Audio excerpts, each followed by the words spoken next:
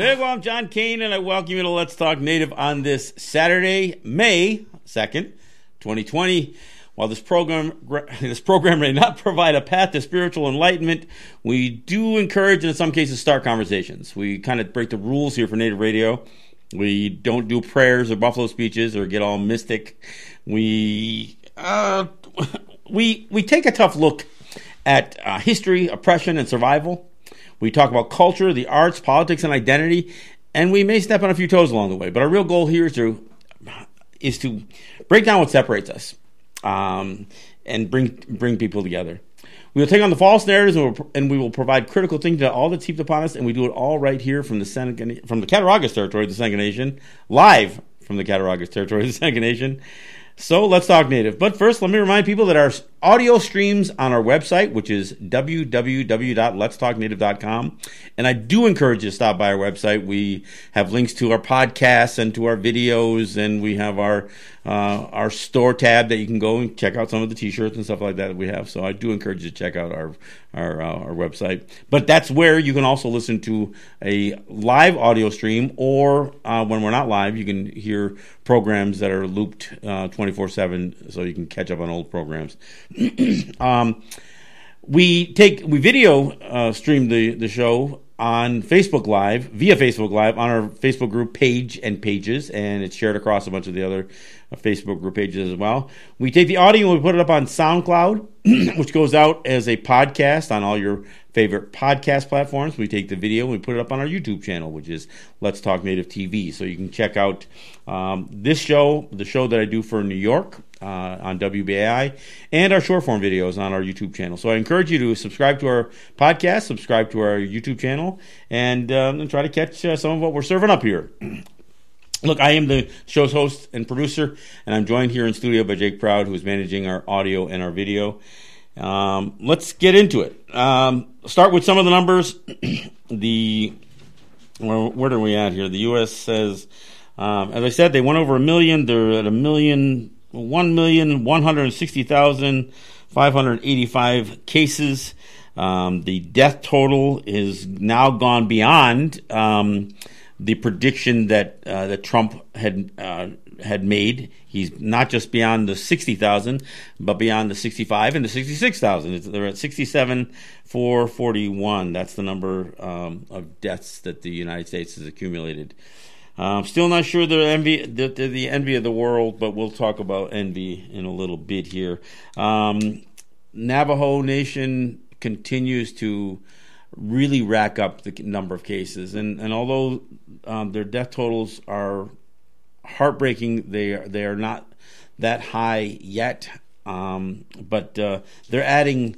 Every time I look at the totals, and I'm seeing they're adding 100 a day, 100, today was 166 new cases they added today. They're at 2,307. They have surpassed the state of Idaho and are sitting there right even with with New Hampshire. So that means that they have more cases than 9 U.S. states, and they're dead even almost with New Hampshire. So their number of cases is an anomaly for their population. It just doesn't even make sense. And we grow more and more concerned, because that's an awful lot of people that are being infected, and we know they still haven't tested everybody yet. So this is going to be it is one of the biggest concerns, and they may be an outlier in terms of a group that is being looked at. I'm not sure that they're an outlier for quote unquote Indian country, though. It's just gaining attention because they are the largest single population of a native group. Their numbers are somewhere in the 250,000 range, but the population on territory is somewhere between 150 and 175,000. So the idea that they've got 2,300 cases is kind of significant. So again, as all the buzz is about certain states loosening up the restrictions and trying to open the economy up, it is worth noting that yesterday was the second highest day for new cases since this whole thing began. So that was yesterday, Friday. the highest day was the Friday before. So it seems like, for whatever reason, these things are spiking as the week goes on and then drops off on Saturday and Sunday. That has probably more to do with the system than the spread of the disease. So that's why the numbers are always going to be somewhat.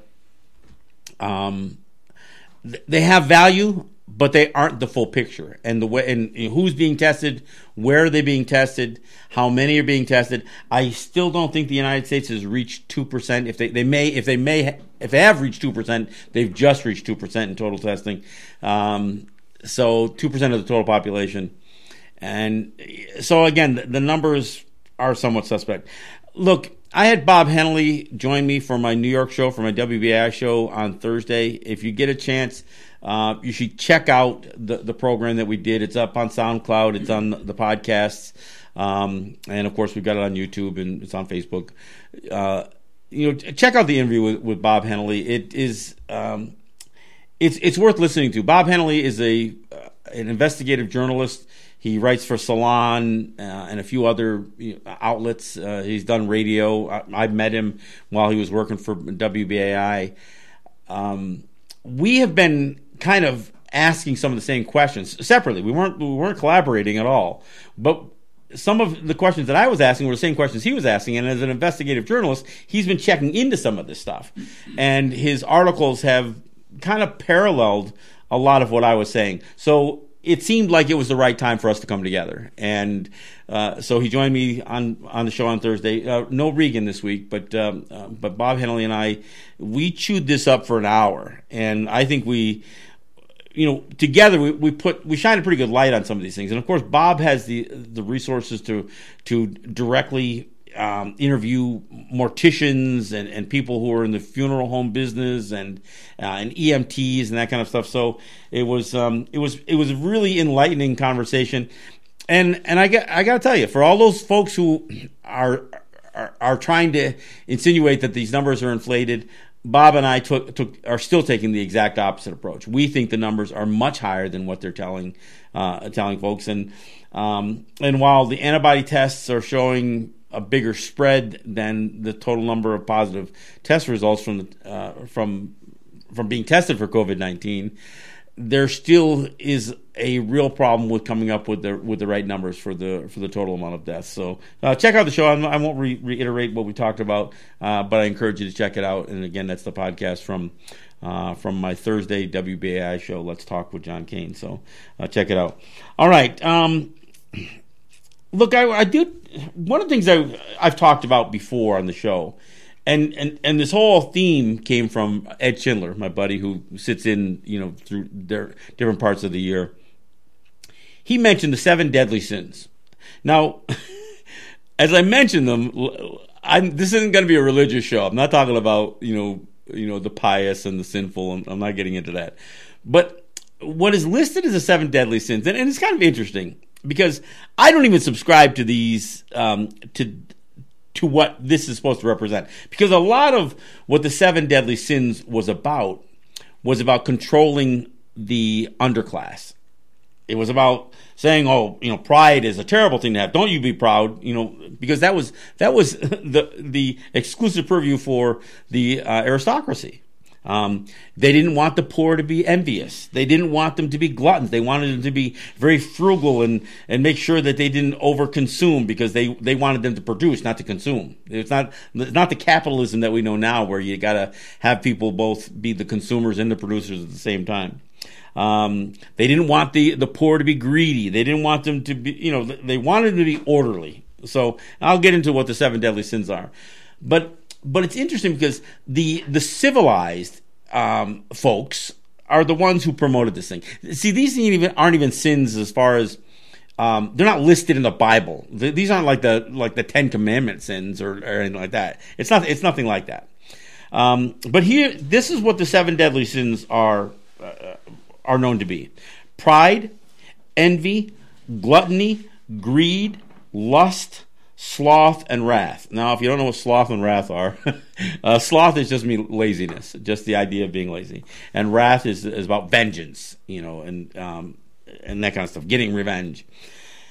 Now, when Ed and I talked about this on the show, we talked about how these things here, all 7 of these character flaws or characteristics have become a part of the American culture. These aren't considered sins, for most. Not really. Pride, envy. Look, you could use these things for marketing slogans. This could be Madison Avenue's guidebook on how to sell stuff. Pride, envy, gluttony. Yeah, they want you to eat more. They want you to be envious of your neighbor. Look, they got perfume called Envy. This is pride. American pride. You see that those 2 words together constantly. It's built into the system. Lust. There's probably a perfume called that too. And in sloth, look, everything that's sold to you is to make your life easier so you can have more leisure time. It never does that, but but the idea of lounging and being lazy, that's what people are envious to do, ironically. And then wrath and the idea of vengeance. So as I'm looking at how this has become almost the characteristics of Americans, it dawned on me that the one person that epitomizes all 7 of these is the President of the United States. Donald Trump could not be more defined by these 7 characteristics. In fact, if you didn't know what the 7 deadly sins were, and if you wanted to break it down and describe Donald Trump, you could just list these seven words, these 7 concepts. Look, there's nobody that is more conceited or narcissistic than Donald Trump. That's pride. Envy. Look, you can hear in every one of his speeches when he's talking about the power that the authoritarian leaders have. It's like he's envious of them. Putin, Xi. These are the guys that he's envious of. Even the Saudi prince, Erdogan from Turkey. These are the guys that he wishes he could be that strong man, because that's what he's trying to exude. So the envy that he has for others, and you can tell this because even his narcissism and his conceit. Those, pride and envy go right hand in hand, because the whole idea of asserting yourself is because you're envious of somebody else, and you're always trying to, to self promote. You look at him when he's at functions. There's nobody who represents the gluttony.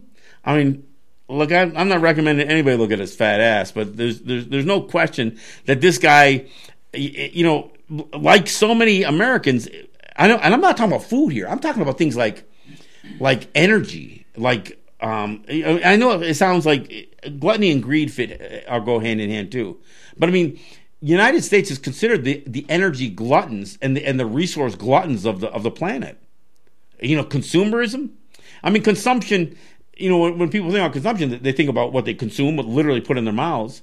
There's nobody who represents gluttony more than Donald Trump. Lust. Look, this is a guy. The misogyny, that this guy isn't just guilty of, he's proud of. His mail order bride stuff. The whole bit. Sleeping with with porn stars and paying them off to hush them up. All that stuff. There's no way that you can't associate this with Donald Trump. Sloth. This is a guy who's too lazy to read security briefings when he gets together with his cabinet members. This is a guy who won't even read the material. There's nobody who epitomizes this is the laziest guy who's ever sat in the White House. And sit he does. The most active thing this guy does, besides, look, he swings a golf club, he plays golf. But the most active thing he does is play with his phone on Twitter. That is not exactly, a sport that's going to get you in shape. So there's no question that that he fits the bill for sloth. And then when it comes to wrath, there is nobody that is more vindictive than Donald Trump. Whether you're talking about the press, whether you're talking about somebody who's shown some elements of disloyalty, whether you're talking about the way he reacts, even militarily, I guess. But this is, and I know people who've known Trump. I mean, even all of the the bankruptcies, some of that stuff is born out of the vindictive nature that he has. Just the idea that he wants to screw people. I mean, this guy never really had to file for bankruptcy. He used bankruptcy as a means to build his business. I mean, that's just vindictive. That's just vengeful. So, it dawns on me that, even though this is a theme that we've talked about on the show before, that it probably made sense to dust this one off a little bit. And again, I thank Ed for bringing this to my attention in the first place. But again, see, when the elite and the rich and the famous and the aristocracy talk about these things being sins, they just don't want anybody chipping away at their pride, at their envy, at their gluttony and greed and lust and no. So the history of the 7 deadly sins has always been about controlling the proletariat, controlling the people that are beneath you. Let them know that ambition. I mean, ambition was considered a sin. I don't know if you ever read Great Expectations, the Dickens story. The whole idea was to criticize somebody have ambition to raise their standard, their standard in life. There's no, you got to accept where you are. This was about keeping people in their places. All of these things are about that. So it's fine for the wealthy to be prideful and envious. And I say that. I mean, Trump's always trying to suggest that he has made the United States the envy of the world, which he says is a good thing, to promote envy. And you know what? Considering he's just a more of a TV person than anything else, a reality TV star, if there is such a real thing. But honestly, this is kind of where these things have value when it comes to marketing and selling stuff, selling a brand, selling yourself. And you know what? Americans are drawn to it. You show somebody who can stand up there and that you can be envious of, then and that you want to be like. You would think after seeing how this guy carries himself, the most people would be repulsed by him. But there is a significant part of the American population, the U.S. population, that just wants to be just like him. And if they don't want to be like him, they're glad that there is somebody like him to I guess compensate for their own shortcomings, I guess. So, look, I didn't want to do a whole show on the 7 deadly sins, but it occurred to me that as I looked at these things, that Trump embodies them. I mean, not only has this become part of, if the United States has a culture at all, I mean, because it is, they claim to be the melting pot and all of that stuff. I mean, arguably, there are some countries that are not bound together by culture. They're just bound together by politics. And the United States doesn't have have its own distinct culture. But if they did, this would represent it. I mean, you think about a lot of what has become what people consider the American fabric. Most of it's been born out of the adversity the United States has caused, whether it was slavery, whether it was dispossession of land, or the idea of subjugating women. I mean, you think about so much that has been done in the United States, and what perseveres through the adversity, everyone wants to take pride in. But it's like I was just having a conversation the other day. When they teach kids in school about American history, they purposely jump from a topic, but they don't explain.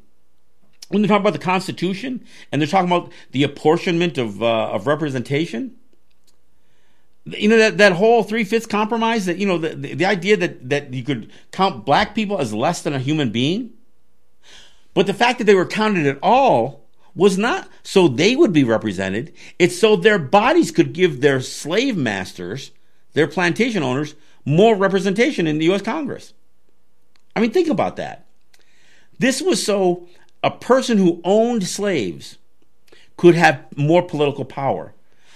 The fact that they were already asserting this inhumane power over other human beings wasn't enough. They needed to have political power within the federal government as well, because those slaves weren't being represented in this apportionment clause. Their bodies were being counted for their masters to have more power, but they never teach that. And look. If you were really proud of the fact, there's pride again, right? If you were proud of the fact that yes, there were mistakes made, and that you made the correction, so you amended the Constitution, several times along the way to make up for the racism and for the crimes against humanity that your country was around, but they never addressed it in the first place. So you don't even encourage the idea that yes, you have to acknowledge that mistakes were made and then work to correct them. That's part of the problem. I mean, that's just the way the United States promotes itself as infallible. I mean, you ignore, you don't tell the truth about what the Civil War was fought over. You make it sound like it was just a struggle between states' rights and centralized government. Really? That's the way you're going to sell that thing.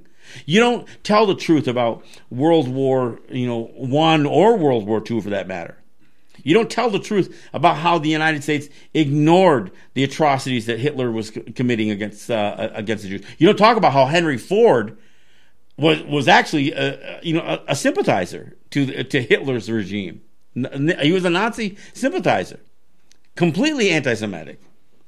I mean, you don't talk about any of that stuff. You don't talk about the fact that the United States was the only country in the history of the world to drop 2 nuclear weapons on a small island country that was already on its knees in a completely asymmetrical battle war. I mean, the United States dropped 2 atomic bombs on Japan. 6 months after the largest aerial assault that the world has ever seen on cities like Tokyo. See, nobody says, well, yes, the United States dropped atomic bombs on Hiroshima and Nagasaki. Well, why didn't they drop one on Tokyo? I mean, kids don't even know to ask that question. And you know what the answer is? The answer is because they bombed the crap out of Tokyo 6 months before. They already leveled Tokyo. They just didn't use nuclear weapons. They used conventional and a lot of them. They used conventional incendiary devices. So, it wasn't just Tokyo that they bombed. So they did that in March, and then in August they turned around. They dropped 2 atomic bombs. Just why? Because they could. And you know what? You come out of that. And as and again, nobody's going to teach this to kids. They're not going to teach, how many civilians, that these were civilian targets, both what took place in March when they bombed Tokyo and with Hiroshima and Nagasaki. Keep in mind, for those of you saying, yeah, but they bombed Pearl Harbor, they bombed a military base. They bombed a naval base. They didn't bomb Honolulu. They bombed a naval base.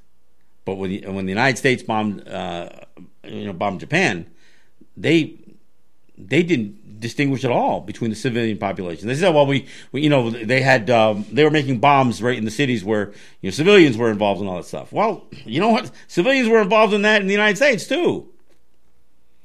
So I don't know. I just think we don't teach this stuff in a way that makes. I think the United States in particular is so worried about tarnishing their image. Why? Because of pride and envy and greed and lust, all of that stuff. I mean, it is what has become that American fabric.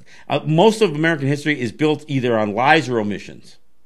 Sorry, I'm not saying there is no truth, but I'm saying you omit enough truth to where the truth becomes disingenuous, or you simply lie. And that's what most history that's taught to kids. I mean, they don't teach about the crimes that these presidents committed against Native people, or the atrocity that slavery really was. They teach slavery as if it was just this little period of time. And, and that's a crime. That's criminal. And to misrepresent what those atrocities were is really just a terrible thing to have done. And, that's why I do a show like this, so we can talk about some of this stuff.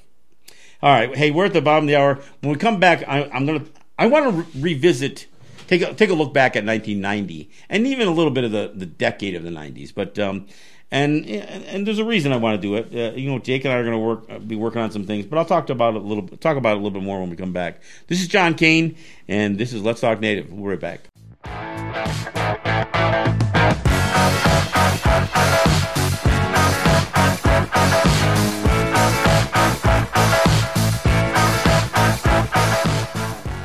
All right, thanks for coming back. This is John Kane. This is Let's Talk Native. I want to give a shout out to my sponsors, Ross and Holly John and the RJE family of businesses, the folks at Grand River Enterprises and Native Wholesale Supply, and all those who have either supported the show in the past that help us. Look, we're in our 10th year. We're almost finishing our 10th year here.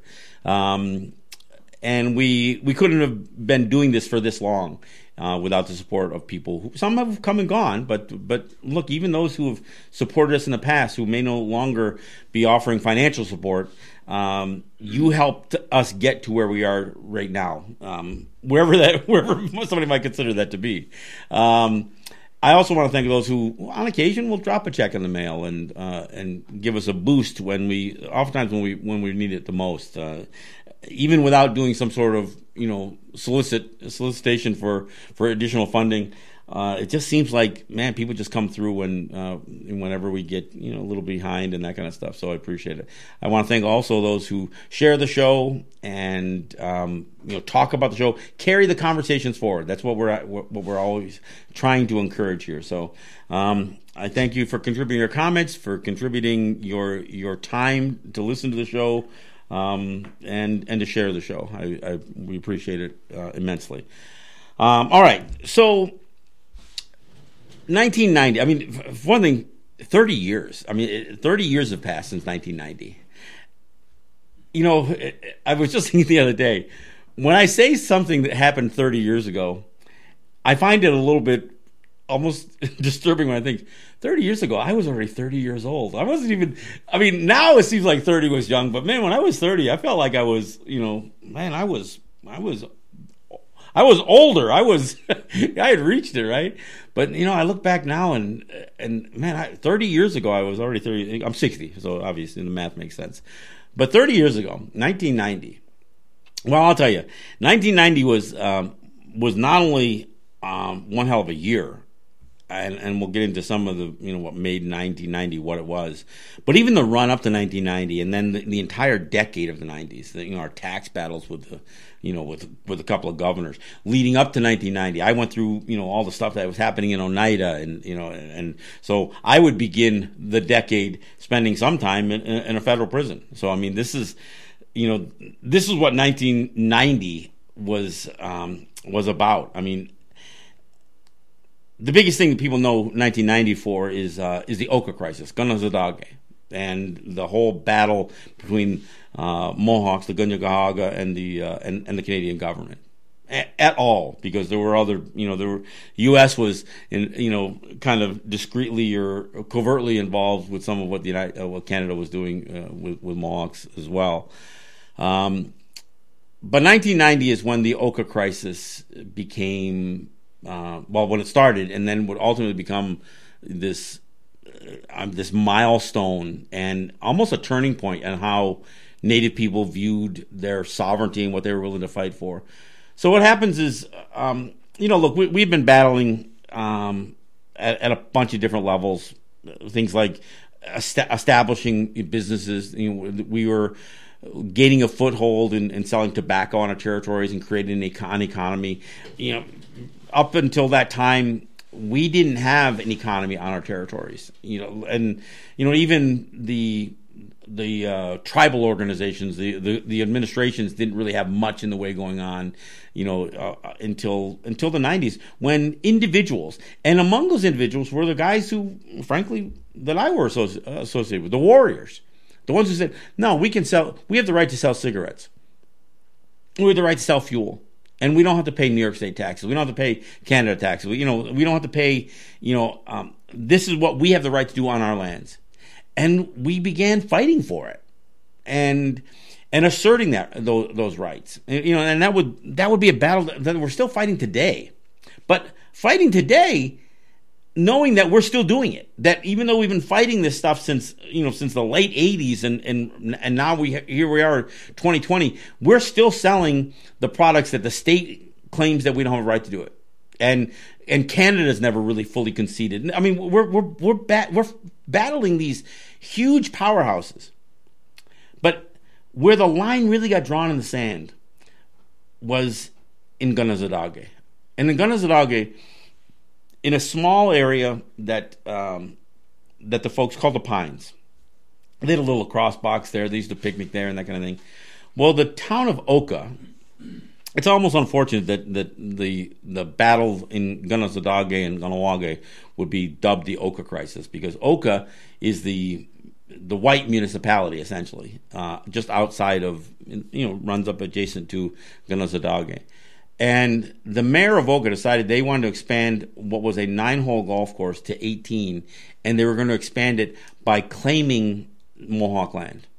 And so through the spring of 1990, I mean, this time of year, our people were already saying, no, you're not going to expand the golf course here. So the conflict, begins before the summer sets in. And, we've got people that are they made a barricade. They said, no, you're not coming past this point. So in the summer of 1990, it would be July 11th, the SQ, which is the provincial police in Quebec, on the behest of the Oka mayor, would go in with force. They came in with bulldozers and tactical gear and then opened fire on the people who were manning the barricades. Turned into a hail of bullets. One police officer was killed. It immediately went from the SQ to the RCMP, the Royal Canadian Mounted Police, and then ultimately all the way to the Canadian Army being called in. It turned into a 70-day standoff. But this whole 78-day standoff, this whole thing, just I don't know. It galvanized. And a solidarity across Canada and the U.S., more so in Canada, but across Native territories, and our people stood by and stood with the holdouts that were representing the standoff in Gunasadaugai. Even as the thing would ultimately end after 78 days. The legacy of standing up to the Canadian government, and all of the weight of what Canada had thrown at them, was something that became a point of pride. Our kids were always, they wanted to wear camouflage. They wanted to, they would actually, if they could get a run. Whoever heard of kids playing with barbed wire? But because of the Constantine wire that was, draped across and, that became part of the symbolism of the standoff, kids saw a loop of barbed wire or something they could play with in their driveways, in their backyards. Kids playing with barbed wire. I mean, so this whole idea of resistance, if anybody didn't know what the unity flag was before, they certainly knew what it was after in fact, if you look online for the unity flag or the warrior flag, some of the places that sell them, they call it the Oka flag. I think even these ones, when I pick up, it's got a little sticker on it that says Oka on it. This flag's got nothing to do with Oka. But that's how ingrained what took place in the summer of 1990 became. I myself, I had already gone through a 7-week federal trial when this stuff erupted. I was already convicted in a federal trial, just a sham of a trial in Syracuse. I was going to prison. So I said, hell with this, I went up to Gunyangay, and I was a part of, a relatively small group, but a group that was just waiting for the call. That way we could be close. I got the call from, kind of the organization that I'm associated with, and went up there, and I don't even know how long I spent up there. It seemed like I spent a much longer time than, it seemed like I was there for a while. And every day, we couldn't find anything on American news. It was all, it was all covered up. It was all, blacked out. It was a media blackout on the U.S. side. But we saw racism in ways that people had never seen. In fact, Jake and I got a video coming out real soon here that's going to highlight a little bit of that Canadian racism. But we saw racism in ways that most people, I don't even think Canadians realized how much racism was within them. The idea of burning effigies of Native people and stoning cars. I mean, even old people in a car, smashing out windows. I mean, this is what we experienced through all of this stuff.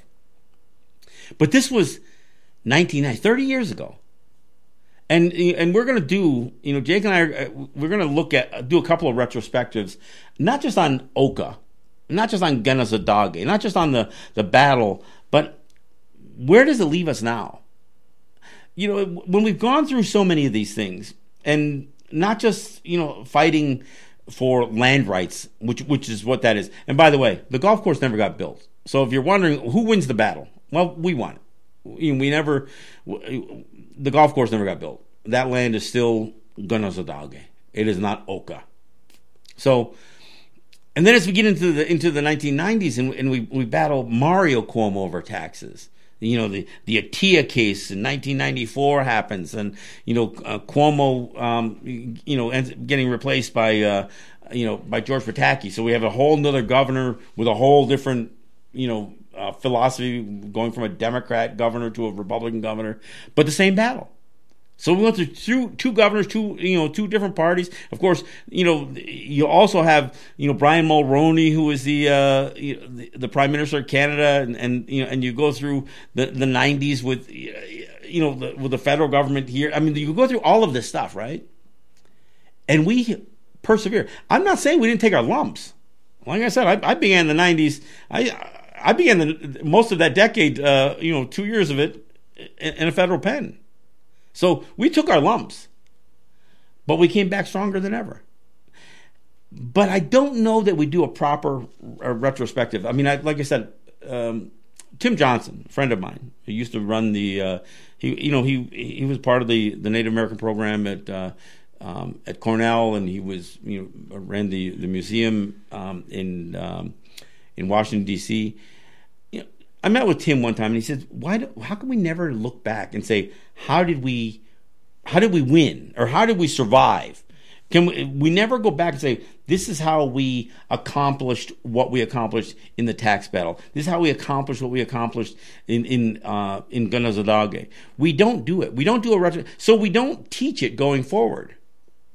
One of the things that when the Senecas became essentially the front line on the battle with New York State over taxation, they invited some of us to come in from Mohawk territories, and we talked with folks, and look, we couldn't believe the how willing the Senecas were to fight the state, and we almost had to try to temper some of the enthusiasm. We had to remind people that, killing a cop was never going to be a good thing. Even though we might be justified in doing it, what they would do in retaliation would never, so even if you could get away with it, they would take it out on somebody. So it might be your cousin that pays the price. Either they're going to kill, they're going to get their pound of flesh. So we talked about how to, different strategies, and of course the Senecas had many of their own strategies as well. I'm not suggesting that the Mohawks led the thing or anything, but we came and we supported, and that's how I became a part of this community.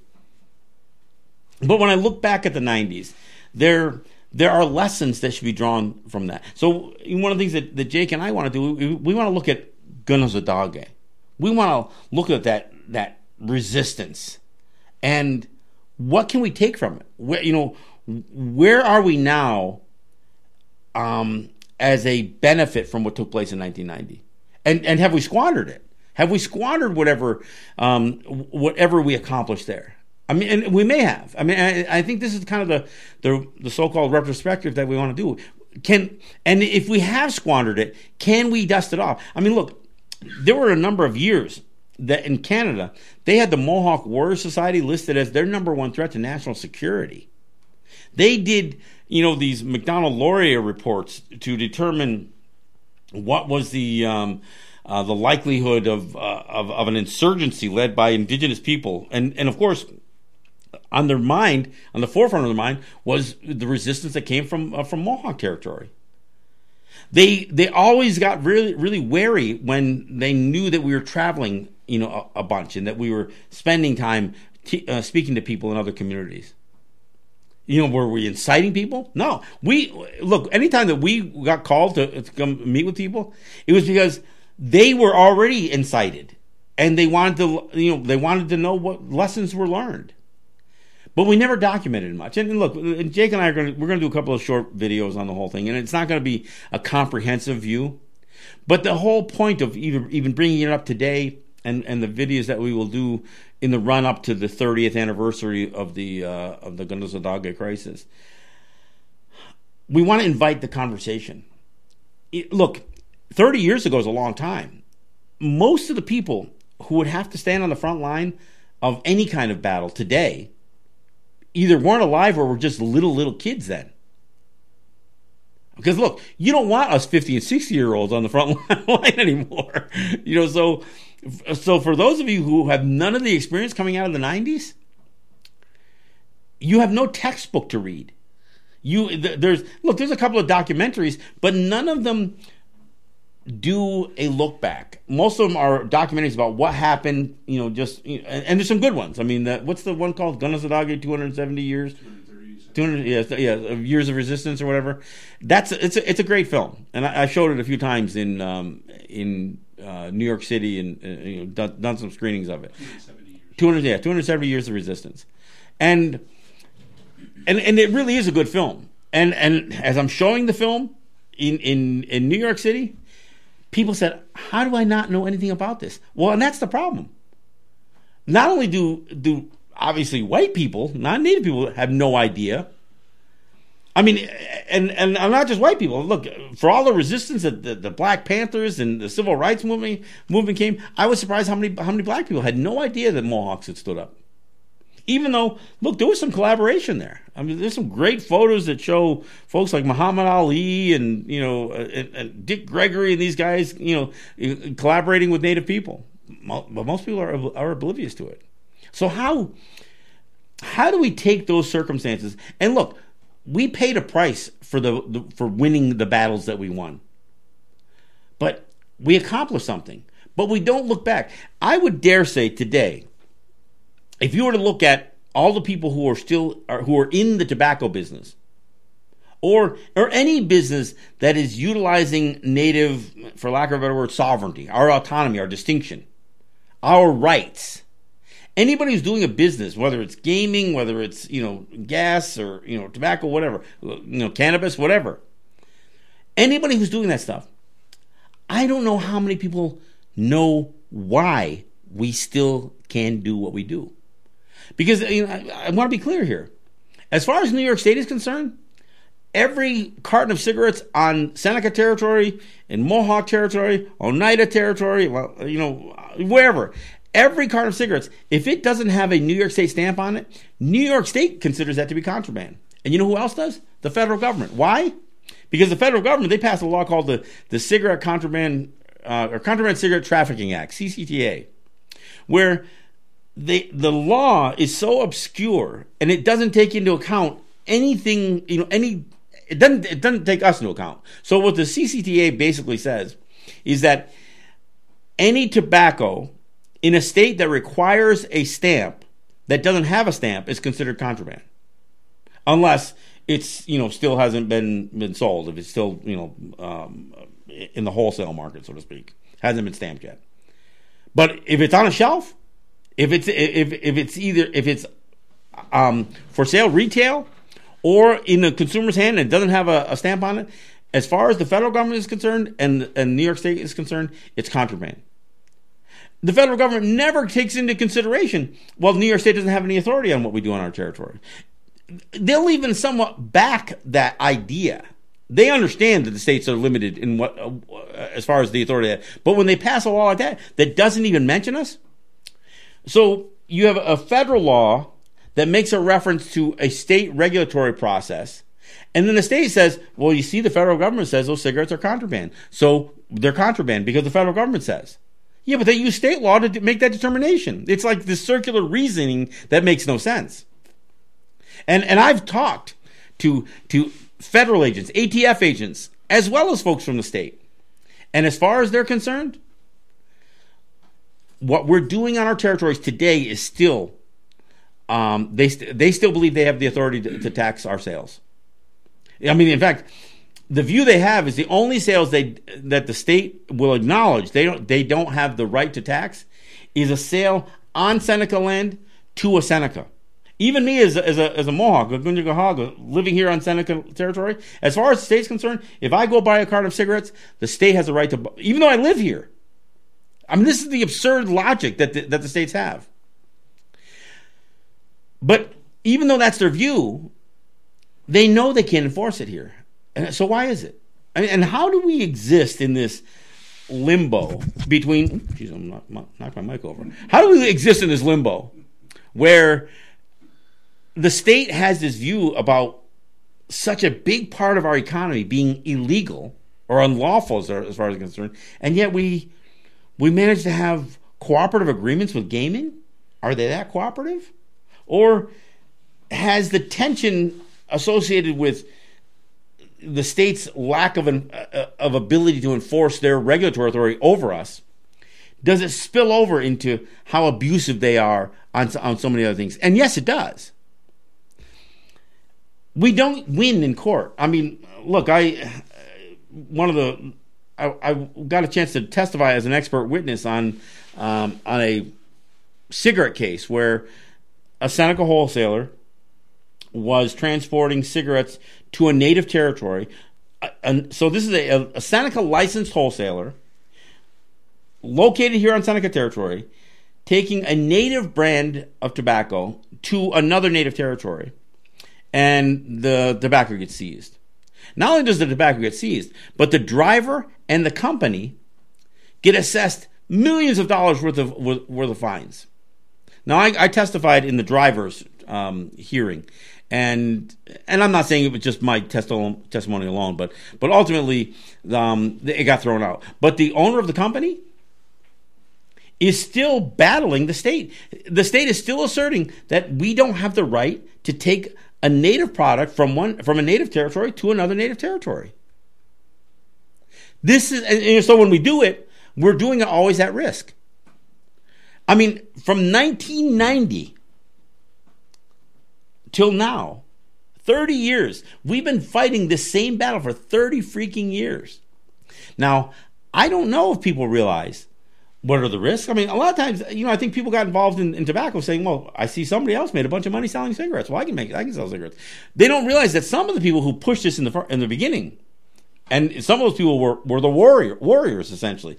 In Gunawaga, for instance, on the Canadian side. It was one of the first places that tobacco began to be sold. And again, part of the reason that it was, it was so profitable was because Canada, like New York State, has a huge amount of tax on tobacco. So we did it, and although there were always these threats of people coming in, they rarely came into our territories. We had standoffs with, again, two governors through the 90s, both Mario Cuomo and George Pataki.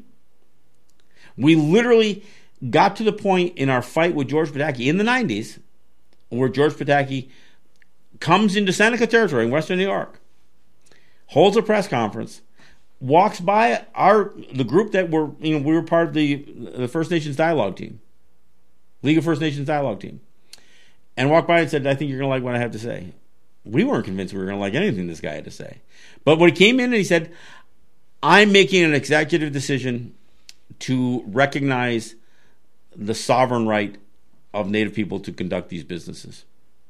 basically Pataki threw the towel in. He did a complete 180 on this whole idea of the state coming after us.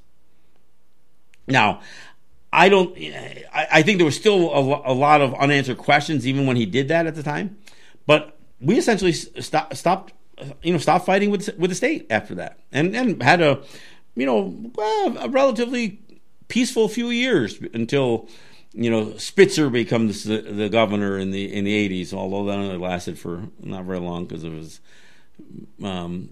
his prostitution problems. But then we end up battling, David Patterson and Mike Bloomberg suggesting that David Patterson need to cowboy up against the Indians. Literally, he said that too. But we're still in a battle, and now the battle shifts towards the next lucrative business we get involved in, which was gaming, and gaming became a big part of what the public finance was for native territories. But we fight, we fight it in Akwesasne, we fight it in Seneca territory. Battles with the feds, battles with the states. But if we don't look back, if we don't look at what we accomplished by standing our ground in Gunazadage and in Ganawage, and across, look, one of the things that happened, and we saw it again in the Wet'suwet'en battle here.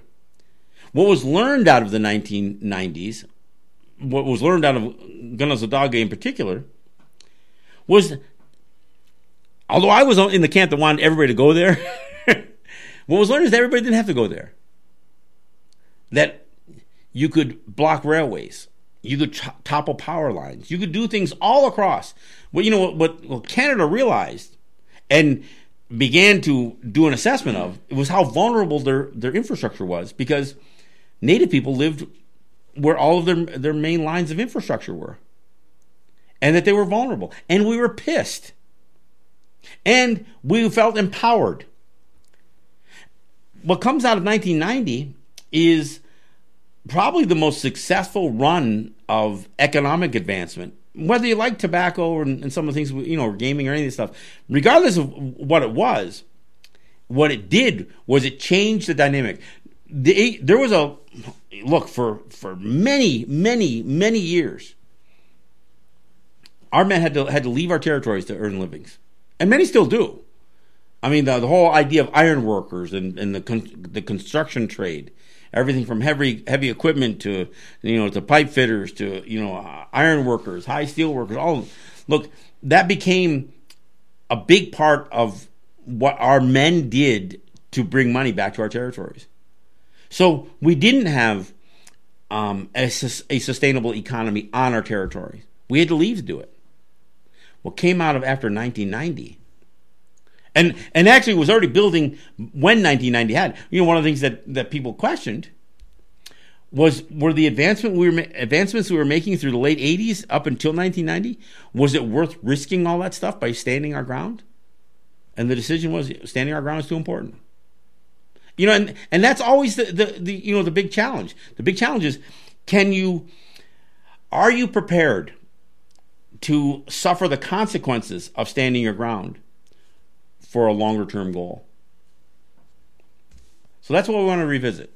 So for now, what I would suggest is brush up a little bit on 1990. We're gonna do a retrospective on not only the battle in what is known as the Oka Crisis, the battles of resistance from Gunazadage and Ganawage, but we're gonna start to look at what we accomplished coming out of the 90s, standing up, fighting for our right to do commerce on our territories. We're gonna do that. So brush up on your own little history, and we'll compare notes as we do it. So that's a show for today. So I want to thank you guys for listening. We'll be back here on Tuesday. We'll see what we got coming up by then. In the meantime, it's May, and we're still in the middle of the COVID pandemic. So we'll see what the next few days hand us before we get to Tuesday. This is John Kane. This is Let's Talk Native. Yahweh.